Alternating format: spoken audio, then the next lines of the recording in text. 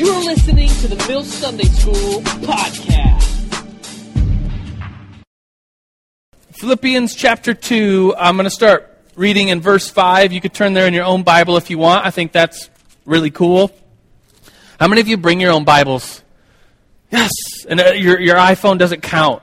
How many of you still bring your Bible, like an actual Bible? Yes. Okay, good. It's a lot of you. Philippians chapter 2, verse 5 through 11. A lot of people think, like scholars, historians, etc., think that this passage I'm about to read was an early church hymn or an early church saying, like a poem, something they said and reminded each other of. And it says this. It says that your attitude should be the same as that of Jesus Christ, who, being in the very nature God, did not consider equality with God something to be grasped, but made himself nothing, taking on the very nature of a servant, being made in human likeness. Verse 8, and being found in appearance as a man, he humbled himself, became obedient to death, even death on the cross. Therefore God exalted him to the highest place and gave him the name that is above every name, that at the name of Jesus every knee should bow, in heaven and on earth and under earth, and every tongue confess that Jesus Christ is Lord, to the glory of the Father. Let's pray. God, we do thank you this morning for sending your Son Jesus to die for us. And Jesus, we pray to you as God, who being in the very nature God. God, we thank you. Jesus, we praise you. We love you. We thank you that we can learn about you this month, learn about your birth as we celebrate that this December. And God, we're just so grateful, so honored that you know us and that we can know you because you came like one of us and died. And so, God, we just praise you. We thank you. We're excited to learn more about you this month. And everybody screamed, Amen. Yeah, so we're studying Christology this month. And I think sometimes December is a time, of course, for Christmas. It's also a lot of time for reflection. And you look at, like, the new year will begin at the end of December 31st. We'll celebrate New Year's Eve, and then the new year will begin.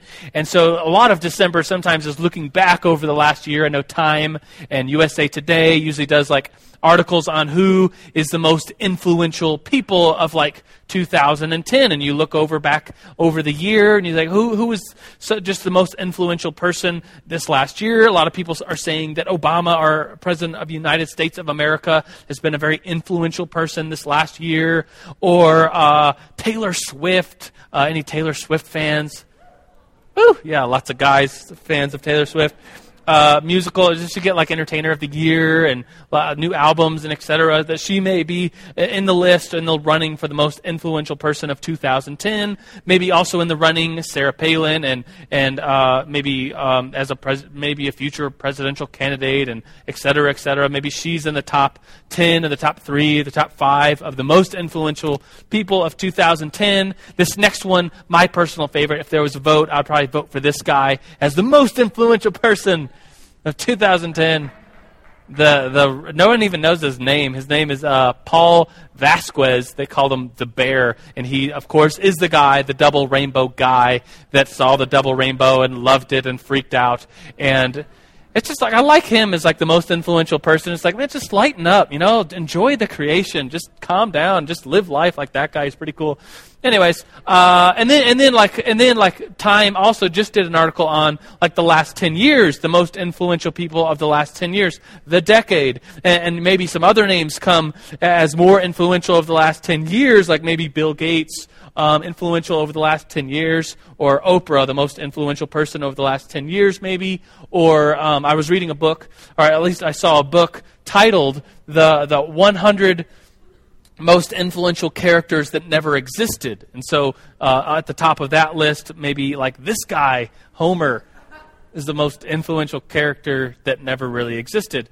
And then you just start getting more serious and you say, okay, that's the last year, that's the last 10 years. What about the last 1,000 years? Who has stood the test of time for being maybe the most influential person since the year 1000 AD up until now? And then the list gets much, the double rainbow guy would be nowhere on that list. In 1,000 years, no one's going to remember double rainbow guy. But they might remember this guy. Anybody know who that is? Anybody? Long, cool hair. Looks like kind of like a scientist. Maybe No, it's close to Galileo. A guy named Isaac Newton, a scientist in the Middle Ages, the gravitational theories and laws and all that goes along with that. Maybe one of the most influential people, maybe the most influential person in the last 1,000 years, or maybe this guy. Probably don't know who he is. Anybody? He's a German guy, invented the printing press. Anybody? Gutenberg, yeah. And so the inventor of the printing press, movable type as we know it today, and then printed the Bible and other things, mass-produced things. Like one of maybe the most influential person over the last 1,000 years. And then we open it up to like the entire known history. Who's the most influential person ever? And maybe on that list we would have someone like this guy, an ancient Greek philosopher. His name is Aristotle. Of course, we know him. You just think, over all of the history, who's been the most influential person? This guy would probably be on some kind of list like that. But then you think, maybe religion has influenced people, and maybe the third most popular religion, Buddhism. Maybe Buddha would be on the list for the most influential person of all history, forming, his meditation theories, etc., led to Buddhism as a religion. But then you're like, there's bigger religions than Buddhism. The second biggest religion in the world is Islam, the founder of Islam being Muhammad. So maybe Muhammad is the most influential person in the world. And of course, our list, as Christians, I think we would be proud to say that just about at every list that I know of the most influential people that have ever existed in the entire world is Jesus Christ. Hand for Jesus. That he not only, he's obviously the founder of Christianity, which is the biggest religion in the world, but he's also a prophet within Islam. And then despite those things, even if you're not a religious person, the teachings of Jesus, surrendering yourself, honoring your neighbor above yourself, the golden rule, etc., these things have gone into the world, even the secular world, and even if you're not religious, Jesus' thoughts have still influenced you in your life. And so we're talking today, all this month actually, about Christology, the study of Jesus Christ. And I think I just thought we would open this month and he is a very influential figure, if not the most influential figure that has ever lived and walked on the face of this earth. And so what do we say about him? And as Christians, we have a lot to say about him, and we'll get to that all this month and today, of course, as well. So we're studying Christology, study of Jesus. That's all this month. Last month we talked about evolution and creationism, and we got into debates and what different Christians believe, and it was just very decisive, indecisive at the end. We're just we don't really know, and there was still lots of debate, and it was kind of like a cliffhanger. I felt like we ended last week, but now this month is a new month. Christology. Let's talk about Jesus. Let's talk about something that we're not going to stand up and debate about who he was. As Christians, we'd say he's God. He's the founder of our religion. He came and sacrificed. He's Lord. That's who he is. And so as Christians, we all figuratively hold hands and say, we're all on the same page with Jesus. We love Jesus. We're not going to, last month was just like a debacle, debates, and it was kind of like shenanigans all last month. And this month, Jesus. Aren't you happy about that? I don't know, maybe it's just me. I just get excited about Jesus. So, we're studying Jesus. If you're new to the Mill Sunday School, welcome. There's cards, I think, on all the tables that say, Get Schooled. It's our visitor card. You could fill that out, bring it to the people as you leave in the lobby, and they'll give you a CD of some music that was recorded at the Mill, the Mill is our Friday night. That's our main meeting, and so Sunday School is kind of a small group of the main meeting on Friday night, 7 o'clock. If you haven't been, check it out. It's pretty cool. And you'll get a CD from some worship of that Mill meeting. But this is the Mill Sunday School. We're kind of like the gathering of nerds of the Mill. We like to go deeper. We like to take theology, the Bible, study very seriously. And so that's kind of what you've come into if you're newish. And so today, let's ask the question, did Jesus exist? Did he exist at all? As far as historically, did he exist? And I remember in my own life, looking back to fourth grade, I had this friend, and I only had a few friends, and so he was he was probably my best friend actually in fourth grade, and he was a tested genius, and so he got to skip school sometimes and go to these special genius club meetings and learn about owls and get tested, and he's just a really brilliant kid. He's a tested genius. And I remember talking to him about religion one time, and we'd go over to his house, and he always loved playing this dumb video game. It was like, I'm kind of old, so like my fourth grade, the Nintendo was just not out yet. I think it came out like the next summer, and there's like an Atari, but it was really expensive, and it kind of sucked, and so no one really had an Atari. But this kid had this video game that was, he was a genius, so you'd think he'd have this like really sweet video game that he loved to play. But we'd always go over to his house, and the video game was just a VHS tape and two like controllers. And you'd put the VHS tape. Does anybody remember these games? You put the VHS tape in, you'd push play, and then you'd, like obviously you weren't controlling the game because it was the VHS player that played the same thing every single. It was like a spaceship shooting up other spaceships, but you would like be controlling it, and the controller would light up. But there was obviously no interaction between this remote and the VHS tape. So this genius kid is like, why is that I just thought this is so dumb, but I just always play it with him. You're like, yeah, we got him that time. It's like it's the same thing. Anyways, that's a random rabbit trail. So the genius kid, I remember one time being over at his house. That's where I was going with this. Sorry about that. Playing this, after playing the video game, we started talking about religion, and his family didn't go to church. And so he asked me why I went to church, and I went to Catholic church all growing up as a kid. My parents raised me Catholic. And he was like, asking me why I went to church. I was like, well, my parents dragged me. And he was like, well, why do you believe that, Jesus ever even existed? And it was a question that never really occurred to me. I was like, no one's asked me that question before. He was like, yeah, how do you know that people didn't just make it up? And I was like, I don't have an answer for that. I've never even thought of that question. And I remember on that day just being like, yeah, how do we know that Jesus ever even existed? How do we know that it's not just a story that people made up? And how do we know that? And as a kid, that question just fascinated me. And I think at the moment, I was just like, yeah, I don't even believe it anymore. Just because he asked me the question, how do we know Jesus existed? I kind of like started to give up on my faith in that moment. But there is this theory out there that it's called the myth theory, or the Jesus myth theory, that Jesus was simply a myth. The myth theory says that, I'll just put it up here, that Jesus was not a historical person, but is a fictional character. And so, historically, no one that studies history, historians would say that Jesus was just a mythological, non-historic person. But it's often an argument used by people. It's like, we don't even know that Jesus existed. It's all just myth. And so you're like, well, where did he come from then? Well, he was created by early Christians. That early Christians got together and wanted to believe in someone that was God, and so they made up a story about God coming to earth, and then they all believed it, and that's who to blame. I mean, everybody likes blaming Christians anyways. It's like, well, where did Jesus come from? Well, Christians made him up. That's what Christians do. They get together and they make stuff up, right? No, but people say that.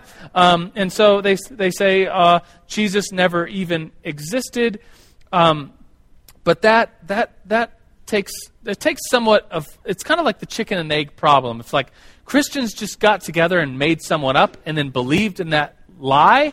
Like, why would you, like early Christians were known for being martyred and dying. Why would they make something up and then, knowing that it's a lie, hold to it so strongly that they would be willing to die for that? And then it's just this idea of like, it's not just like a mythological, like 2-page story of a God that comes down and becomes a human. No, it's like it's 4 different gospels and lots of details and history of when he existed and what he did, etc., etc. And it's chicken or egg problem of like, if Jesus didn't exist, then someone would have had to existed to at least start the story off. And as you go into history, you find that, of course, Jesus did exist.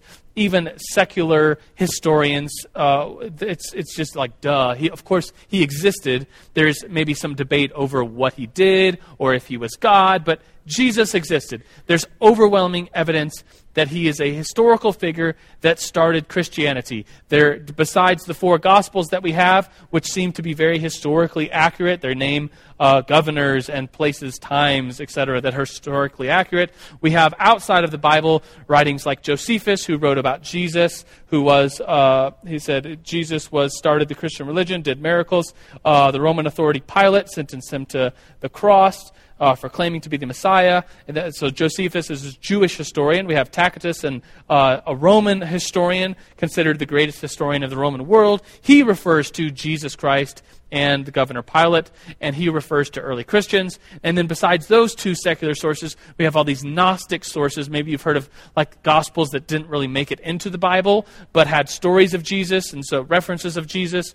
We have all these other books and writings that refer to Jesus, the Christians, early followers, that it's just so overwhelmingly obvious that Jesus existed in history. It'd be like saying, yeah, I'm not sure if Julius Caesar existed or like Alexander the Great existed. It's like, why would you even say that? Like, there's so much evidence say that he existed. And so, if these two things are true, I want to give us a discussion question to think about. If Jesus did exist, and we could show that just with historical methods, if he did exist, and he was the most influential person of the world, then I just want to ask you this question. What do non-believers say about Jesus? I'm sure you have friends or family members, relatives, whoever, that aren't Christians, that are non-believing. They don't believe in Jesus was God. So what do they say? What would they say about Jesus? Who was Jesus?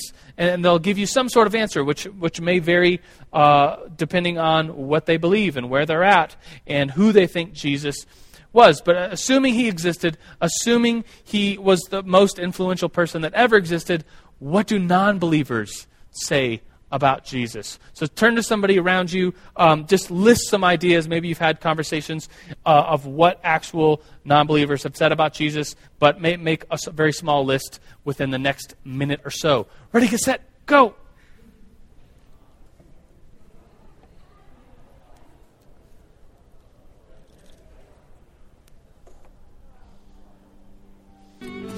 All right, let's, I think there's a couple dudes or dudettes with mics. There's the dudes, mic dudes. Get their attention.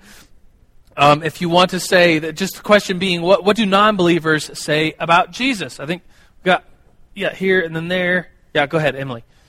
That he was a do-gooder. He's a do-gooder. Yeah. That's coming from the do-good. Yeah, their last name is Do-Goods. Think about it. It's ironic. Yes. That he was just another prophet. It's just a prophet. Like he did good things. He was a prophet. In the back. That Jesus was self-declared to be the Son of God, but Jesus wasn't really the Son of God. It was all just kind of a sham. It's just a sham, just like someone who just wanted a lot of attention. So we'd have like he was a do-gooder, he was a prophet, but then maybe he was actually doing bad and just like getting people to follow him like a cult leader of some sort. Yes, sir. That he was a benevolent liar. Just like he was a good guy, but he just lied. Yeah. He just likes to lie, but he's like benevolent, so he did good as well. It's like some lying, some good. Anybody else? I mean that really sums it up. There's I don't see any more hands. So that the idea that there's this one side that says, oh, he's a good guy. And especially if a non-believer is talking to you and they know you're a believer, then maybe they'll just say nice things. Like, Jesus was a good guy. He was a prophet. Of course, he taught about self-sacrifice and on honoring your honoring other people above yourself. That's just good. And you're like, yeah, that's good. But then sometimes, especially if you talk to someone who's more dogmatically atheist, they'll say, well, he was just an upstart, just someone that wanted attention and fame. And so he got followers to follow him because that's what he needed. He just wanted people to follow him and be famous, and so he was kind of a bad guy.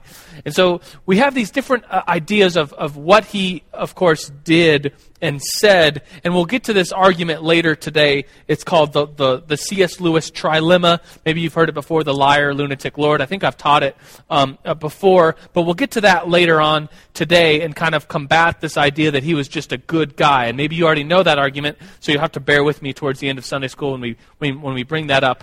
But for now, I want to talk about this term, the historical Jesus. And that's often, I think it's in your notes, it just says the historical Jesus. And I'll give you a definition in a second, but it's a different Jesus than the Jesus of Christianity. The historical Jesus is probably something you've heard in maybe a college class if you studied like ancient history or history that would spread over the course of when Jesus lived. You might talk about the historical Jesus. It's almost like a secular approach to who Jesus was in history. And so the definition, very shortly, just refers to the scholarly reconstructions. I don't know why it has a reconstructions apostrophe S. Is that correct? I don't think so. Anyways, that's just my own bad grammar. Refers to the scholarly reconstructions, yes, of the first century figure of Jesus of Nazareth. And so it's getting into the history. So if Jesus really did exist, and you'd say, oh, then how did these stories about him come to be? It almost takes this idea that, of Jesus walked on water. Well, no one walks on water, so that part of the narrative of Jesus' life must have just been a myth, but obviously something happened, and Jesus did live on this earth, so let's reconstruct a first century person of Jesus that taught good things and did good things but didn't walk on water because no one can walk on water, and he didn't heal people because no one really heals people, and he didn't rise from the dead because no one rises from the dead. But those myths or folklore was put into the text later, and so it's almost like taking the folklore out of the story and just saying, who was this historical character? And in some ways, Christianity just says, whoa, that's bad. Don't, and the historical Jesus gets a very bad rap. But there's another part of the historical Jesus that just says, yeah, let's line him up in history and study the time in which he lived. Let's look at, it says that, in the time of the Caesar and time of Herod, it's like, let's look at these figures. Let's look at other histories and say, here's how Jesus must have acted in that context of that history. And to that, we'd say that's a good thing. We're studying if Jesus really did exist as a man some 2,000 years ago. Let's study the context in which he lived. Let's reconstruct him in his historical context. And so the historical Jesus, I think, should be a good term, and that's just looking at Jesus in history, but it's often, and we'll talk about this later, goes alongside of a very secular atheist view of Jesus that just wants to separate the Jesus of Christianity and the Jesus of history. It's this quote, which I think, if you want to know who kind of said this, this question is a guy named William Lane Craig, kind of an apologist, and he said, is Jesus guilty before proven innocent or innocent before proven guilty? Meaning, like, do we just assume that Jesus did not walk on water because nobody else can walk on water? Therefore, he's guilty of lying, or at least early Christians are guilty of lying about walking on water. Or, like, say, Jesus' own claim about himself. He said he was God. He said, I and the Father am one. Pretty big deal. But of course, no human can be God, in a secular mindset. Therefore, Jesus was lying about that. So he's guilty of lying. So it's almost like, do you come to the text saying that, it's all made up, at least the miraculous parts, or do you come to the text and saying something must have actually happened because early Christians believed it? It's this mindset of coming into the text with, it's all made up, or there is some truth behind it. How do you enter into the text? And I know that for a lot of secular atheists looking at the text of Scripture, one of the main things that they'll throw out and kind of argue with Christians about is the birth narrative, the Christmas story, the nativity story of Jesus. And I know some of you, do you know who Richard Dawkins is? He's a big atheist figure in the debates, and he wrote a book called The God Delusion, which I read a couple months ago. And in it, one of his big attacks against Christianity is the birth narratives don't line up. And if the birth narratives don't line up, then Jesus is just, if how he comes into the world is made up, then the rest of it's just made up. And Richard Dawkins goes on and on about the birth narrative. And so let's think and look at the birth narrative. I mean, this is Christmas season, at least, right? Good time to look at the birth narrative, right? Merry Christmas. All right, so the birth narrative. Only 2 of the 4 Gospels have the story of the birth narrative. Did you know that? Which ones? Luke and Matthew. Yes, John doesn't have it. Begins right with the baptism of Jesus, and in the beginning was the Word was with God, the Word was God. Matthew begins right with Jesus' ministry, going out and cleaning and the Spirit and how he moved in the Spirit, and a healing story right in the very beginning.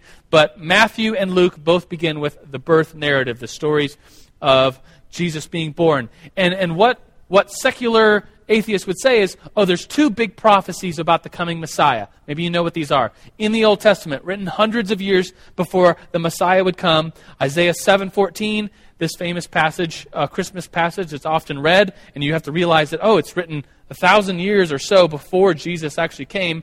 It says, Isaiah 7:14, it says, therefore the Lord himself will give you a sign. The virgin will conceive and give birth to a son, and you will call him Emmanuel, of course, meaning God with us. And so that's a pretty cool prophecy, knowing that this text was written hundreds of years before Jesus came, and Jesus' mom claimed to be a virgin. And so that story would obviously have to end up in the text of the birth narrative, which of course it does. And we celebrate that. And we say Mary was a virgin and it gave birth to Jesus. Jesus was God. It's a big part of the Christian birth narrative. And another thing anti-Christians or atheists will throw at us as say that, oh, Isaiah 7:14, that word there for virgin is the word Alma. Has anybody heard that before? And Alma could have been a virgin, or it could have just meant a young girl. Have you heard that before? And so it's just, oh, a young girl will give birth to, and we'll call his name will be Emmanuel, God with us. But the problem with that is, and then obviously the argument would go on to say, oh, Mary was not even a virgin, she was just a young girl, it's all just made up, blah, blah, blah. So the secular argument goes. But while it is true that Alma could be virgin or could be a young girl, it is also true that there's no instance in the Hebrew writings where Alma refers to a young woman who was not a virgin. And this argument just kind of blows that away, that the Greek translation of the Old Testament, the Greek translation is called the Septuagint. And the Septuagint was written 132 BC, before Christ came. And they obviously had to translate this word Alma into Greek, and the Greek word they chose was Parthenos, which means virgin, someone who has never had sex. And so, therefore, 130 years before Jesus came, this word was translated as virgin, someone who had never had sex, before Jesus came in 3 or 4 AD. Therefore, the argument really doesn't hold water that, oh, this text is just saying that a young woman will have a kid. No, it's much more than that. It is prophetic, saying that the coming Emmanuel, God with us, will be born of a virgin. Pretty cool, because then that, of course, ends up in the birth narrative. The other prophecy is Micah 5:2. Have you seen this before? But you, Bethlehem, Ephrathah is just another name for Bethlehem, or the area around Bethlehem. Though you are small among the clans of Judah, out of you will come one from me who will be a ruler over Israel, whose origins are from old and from ancient times. And so here being this prophecy that the coming one, the one from old and ancient times, will come from Bethlehem. Where was Jesus born? Bethlehem, yes. And so the birth narrative has both of these principles in it, that Mary was a virgin and that Jesus was born in Bethlehem. So so you're just kind of listening right now, but going back to the problem that Dawkins and other people will throw at Christians and say the birth narratives don't line up, they don't make sense. Once again, there's only two birth narratives, the one in Luke and the one in Matthew. And if you look at the one in, say, Luke, you have, let's see, here's a map. I don't know if you could see that map, but at the bottom it says Judea. There's a big red circle that says Bethlehem. Towards the top, it says Galilee. This is a map of Israel, obviously, and a big red dot that says Nazareth. And so you get these two stories. In the book of Luke, there's this long birth narrative where Mary is in Galilee. Nazareth is in Galilee, so she's in Nazareth, and an angel comes to her, and an angel also comes to her, is her cousin, Elizabeth, that has John, is her cousin? I think it is, who is going to have John the Baptist, but she is down in Judea, that's in the very south of this map, and the picture at least. And so it says Mary goes to Judea to see her cousin, and then she obviously comes back to Nazareth at some point, because then they have to go back down to Bethlehem because of the census, right? Okay, that's just the main story. And then if you look at the Gospel of Matthew, all it says is Matthew chapter 2, verse 1, it just says, Jesus was born in Bethlehem. And it kind of leaves out the whole story of Elizabeth and John. It leaves out the story of the census and all those other things. And so a secular person not believing the Bible and just holding to this idea that Jesus is guilty before proven innocent, that he is just a myth or a lie, would just say, oh, look, the birth narratives don't make any sense. Luke says, there's all this traveling that happened. Mark says, Matthew just says, they were just in Bethlehem, which kind of assumes, are they from Bethlehem? The book of Luke says they were from Galilee. And then you just kind of build these assumptions, and we all know the joke about assuming things. I won't say it because this is Sunday school.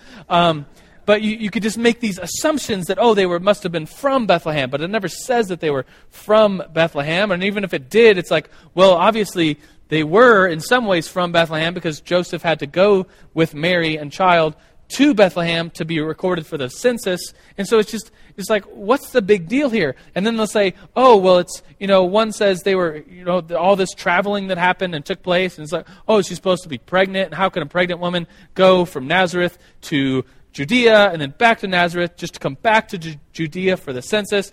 And it's like, it doesn't make sense. It's all just garbage. It's all just made up. And it's like, wait just a minute. How far is it between Nazareth and Bethlehem? And I pulled up Google Maps, of course, and compared it to give us reference to how far this distance is.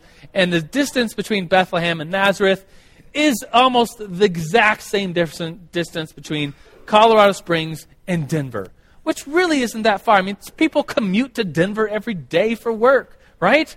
But then you have to realize, of course, people weren't commuting back then from Nazareth to Bethlehem daily because there wasn't sweet cars that go 75 miles per hour or more on freeways. There was just donkeys and horses and walking and sandals and stuff. So then you just begin to think, it's really not that far. 60 miles is really not that far.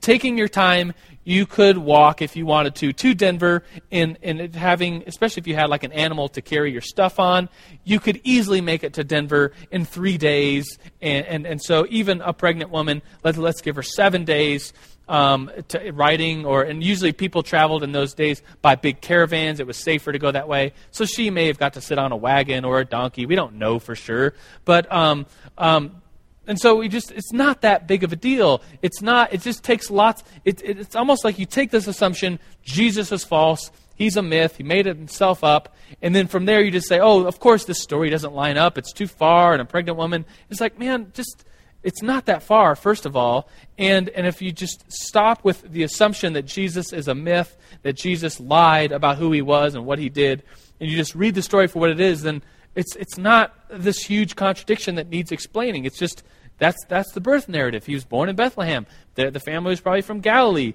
and they had to get down to Bethlehem. And maybe there's a census thing that happened, so they had to go down. And it's just like, lighten up. It's just, it's a couple, you have to assume that it's not lining up, or you could just read it and say, obviously it lines up. Does that make sense? Okay, so going back to this idea, the historical Jesus, is Jesus guilty before proven innocent, or innocent until proven guilty? There's this thing called the Jesus Seminar. Has anybody ever heard of this? It was pretty popular in the 90s, and I guess it's still around today. It started in 1985, and what they do, this seminar just seeks to find the historical Jesus, to separate the historical Jesus from the Christian Jesus. And so they'll go through the text of Scripture, Matthew, Mark, Luke, and John, and they'll decide. And so originally this seminar was a group of 150 invited individuals, 150 like smart scholars with advanced degrees, and they were going to just separate the Jesus of the Christian religion from the Jesus of history. And so they went verse by verse through Matthew, Mark, Luke, and John and put it together, and they said, which verses do we think happened? Which verses do we think not happened? And so you come to the verse where Jesus taught on a hillside some good parables. It's like, yeah, sure, that's true. But then the next page, he heals someone. You're like, oh, no, that's not true. Take that out. Of course, Jesus didn't heal anybody because no one gets healed, so take that out. And then like another story is that Jesus walked on water. No one walks on water, so take that out. And then he's like, get to the part about Jesus feeding 5,000. Well, take that part out. But then, he talks about how he's the bread of life. We'll keep that part in, but we'll take out anything miraculous because those miracles don't happen. Those must have just been added in later by dumb Christians who wanted to believe in the miracles. So that's what the Jesus Seminar did, and it actually got quite a bit of popularity, and they found the historical Jesus. But then there was a reaction from that, and some pretty serious Christian scholars and historians said about this Jesus Seminar that the voting system, the 150 people that just get to vote, whether this is true or not true, is seriously flawed. You cannot separate the Jesus from his culture and setting. You can't separate Jesus from his followers. You can't separate the Jesus of history and the Jesus of the Christian religion. They're one and the same. And out of the 150, only 14 of them were actually New Testament scholars. The rest of them were just smart people, and it's just voting randomly. And so they don't represent a cross-section of historical New Testament research. They just represent a group of similar thinking people. And the thing that they thought was Jesus is guilty before being proven innocent. Of course, he lied about being God because no human is God, etc., etc. So those things were just lies that Christians added in later. So, one more example of that is this guy. Anybody recognize that guy? Yeah, the Jefferson guy, Thomas Jefferson guy. And so he wrote, maybe you know this, he wrote the Jefferson Bible. Has anybody ever seen this or heard of this? Have you heard of it before? It's the Jefferson Bible, the actual title. Let me see, open it up here. The Life and Morals of Jesus of Nazareth. And what Thomas Jefferson did, obviously kind of assuming that Jesus was guilty before being proven innocent and so Jesus lied. Jesus was a myth. Jesus, existed in history, but of course he never walked on water or healed anybody because those things are impossible.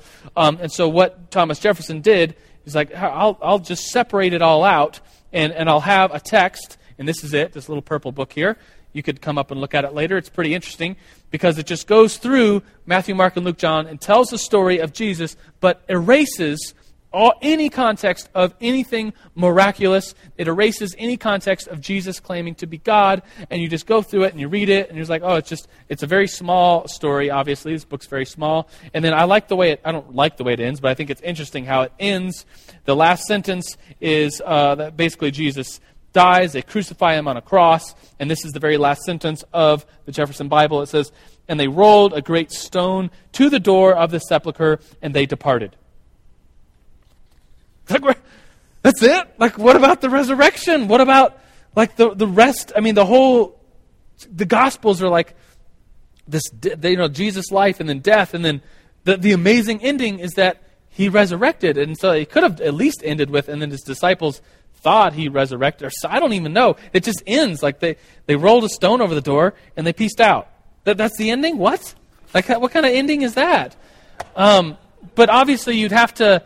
If you're Jefferson, you assume that Jesus is guilty before being proven innocent. You're not really believing that Jesus was God himself. You would of course, you'd have to end the story there, because if there was any shred of evidence or anything about his resurrection, then maybe he was who he said he was. And so Thomas Jefferson just took out all those things. Sorry if you're a big Thomas Jefferson fan. You thought he was a Bible-believing Christian. Turns out he believed in his own Bible, Thomas Jefferson Bible. So, which has a lot of cool teachings of Jesus, but it leaves out everything about who he claimed to be, which is, I think, a pretty big deal. And this bigger deal, this statement, if you want to write this statement down, that you can't separate the historical Jesus from the Christian Jesus. The Christians wrote down the stories of Jesus, the Gospels, Matthew, Mark, Luke, and John, and Paul writes about who Jesus was, and the rest of the writers of the Bible write about who he was because they believed it. They didn't just write up lies that then they were willing to die for a lie. No, they experienced something with Jesus, and we can't just separate the historical Jesus from the Christian Jesus and just say, oh yeah, everything that doesn't have anything to do with a miracle is of course true. Everything that has some sort of shred of miracle in it is, of course, false. No, you can't separate it like that. I mean, every other page is like Jesus healing somebody or doing something miraculous. It's just too much to separate out like that. You just can't do it like that. You can't historically do it like that. Here's 5 reasons. I'll just go through them very briefly of why you can't separate the Jesus from history and the Christian Jesus. Number 1, I guess I should have made slides for these. I apologize. But they were mainly just subpoints of this bigger idea. Number 1, not enough time for legend to happen.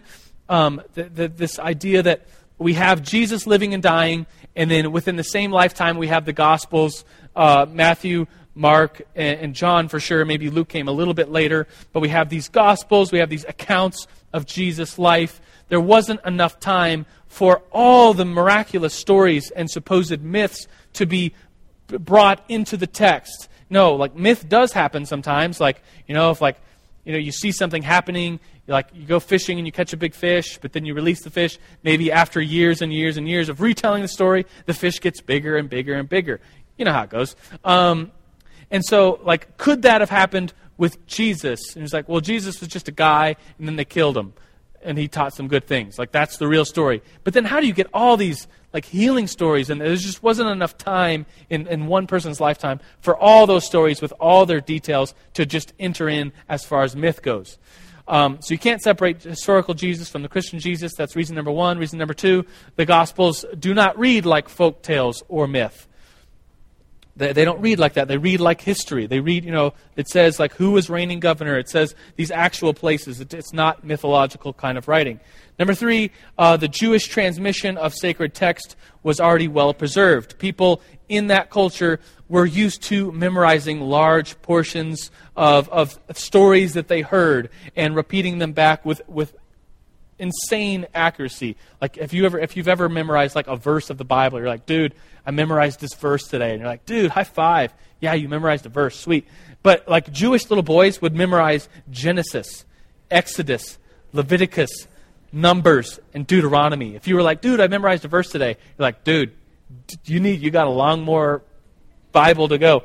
Anyways, this idea that the culture was just a very oral tradition, knew how to listen to a story and then repeat it. Their minds worked that way.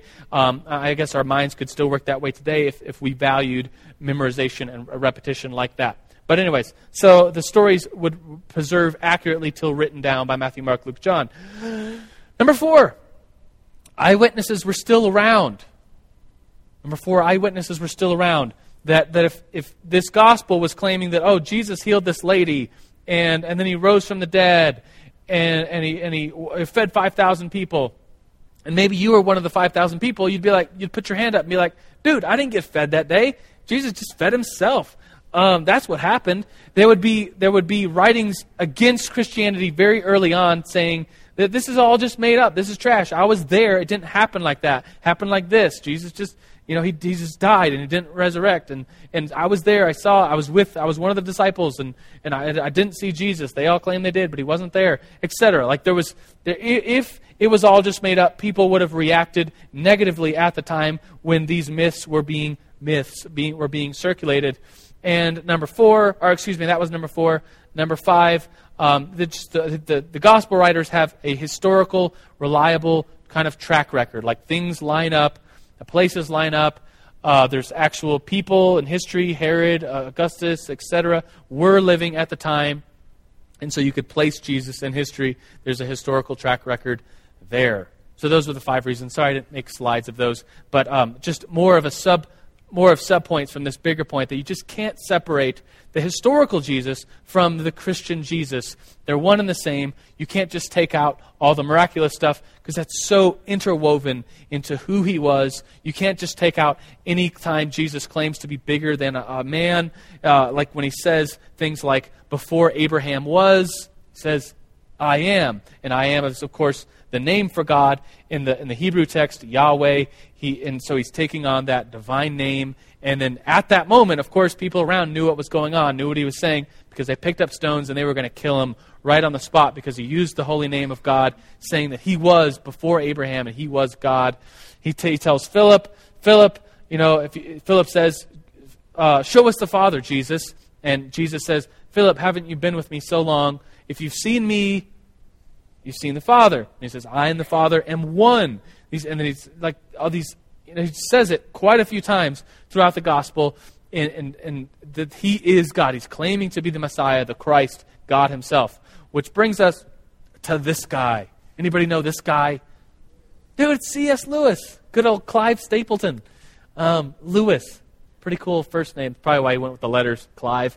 But if you don't know, he's the same dude that wrote the Chronicles of Narnia. Did you know that? He's a really big Christian dude. When is that book? The movie comes out next month, right? Everyone's like, next week, you idiot! Sorry. Sorry. Probably just offended everyone in here. Says, you idiot, next week! Sorry. So that comes out next week. It's a pretty big deal, obviously. And I'm definitely going to go see it. So he wrote the Chronicles of Narnia. He's a big-time Christian writer. Who's ever read something by C.S. Lewis? Lots of hands. If you haven't, look around at the hands. You probably should read something. He's an awesome writer.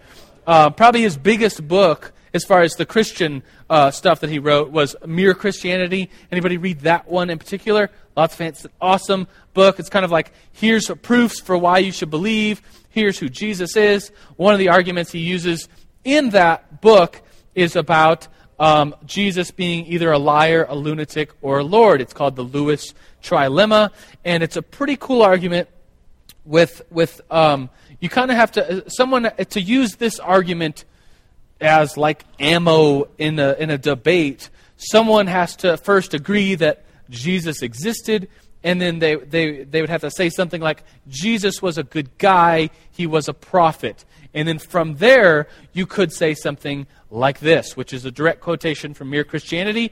And so I'll read it, and it says this. C.S. Lewis, I'm trying to prevent anyone saying the really foolish thing that people often say about him, Jesus. I'm ready to accept Jesus as a moral teacher, but I don't accept his claim to be God. That's what people say. I'm sure you've, and you're talking to non-believers, would hear people say, you probably hear them saying it now, hey, Jesus was a good guy, Jesus was a prophet, but he wasn't God. And then it continues. That is the sort of thing we must not say. A man who is merely a man and said the sort of things Jesus said would not be a great moral teacher. He would either be a lunatic on the level of a man who says he's a poached egg, whatever, or he would be the devil of hell, a liar. You must make a choice. Either this man was and is the Son of God, or else a madman or something worse. And it's this idea, if you think about it, that if you just say Jesus was a good moral teacher, you say, okay, well, what did he teach? Well, one of the big things he taught was that he was the Christ, he was the Messiah. He spoke with authority because he was God and claimed to be one with the Father, claimed to be the great I am from before Abraham. It's like, that's what he taught. It's like, well, okay, well, I guess he's not a great moral teacher then. Like, he taught some moral things, but those claims, he just wasn't who he said he was. Well, you're saying he was a good moral teacher then. It's like, yeah, he was, but he was, and then they're just like, well, then he was what he said he was, because if he lied about who he said he was, then that wouldn't make him a good guy, would it? It'd make him a liar. And so he was either a liar, or then maybe he believed what he thought he was saying. And Richard Dawkins, a great atheist, secular writer in the God Delusion, said, well, Christians use this argument, liar, lunatic, Lord, but isn't there a fourth option? Couldn't Jesus just have thought he was the Christ, thought he was God himself? And it's like, well, doesn't that make him a lunatic then? If anyone claims to be God and they really believe they're God, but they're not God, what would you think they were? Crazy, a lunatic, yeah. And so the argument it really does work as long as someone's willing to say that Jesus existed and that he was some part of a good teacher. If someone says, oh, Jesus never existed, and you try to throw the liar, lunatic, Lord at them, then they're just kind of like, I just said they didn't exist. But if he did, he would be a liar or a lunatic or Lord. It's like, well, he didn't exist. So as long as they accept he existed, and then if they accept that he, maybe if you're arguing with someone and you're like, yeah, Jesus was crazy. And he's like, well, he must have been either crazy or Lord or liar. It's like, well, I just said he's crazy. So the argument, I think, really does work if someone is willing to accept that he existed, which I think historically he existed. There's no denying that from a historical point of view. And then that he was a good teacher. If someone is at all inclined to say he was a good person or if he was a prophet, then it's just a matter of showing them, well, look what he said about himself. He claimed to be God. He claimed to be dying for the sins of the world. And that is truly awesome and amazing. And it's that if it's not true, then he was a liar, or he was crazy and believed it himself. And so it's with that, I think, this great proof of C.S. Lewis. I'm a C.S. Lewis fan, that we could talk about Jesus. Next week we'll talk about how he was God and human at the same time, and how this is so important to our faith. But let's end with prayer. Let's end praying to him as if he's here in the room, and that's what we believe, that he came and died, and he lived this example of life on this earth, and he died, but he was resurrected with a glorified body, and how awesome that was that we can worship him, and that the fact that he resurrected from the dead proves that he was who he said he was. And so, Jesus, we do thank you. We love you and praise you. We know that you are an awesome and great moral teacher, but you're so much more than that your teaching said that you were God. And so, Jesus, as Christians, we affirm that. We say that we believe that you were who you said you are, and you still are, because you died, but you resurrected from the dead, proving to everyone and proving to us that you are who you said you were, that you're God, you're the Messiah, the Christ, the one who came and died for the sins of the world. And we believe that. We affirm that. We worship you, Jesus. We praise you. Amen. Amen. All right, everybody. Officially dismissed. We'll talk more about Jesus next time. And we'll see you next week. Peace.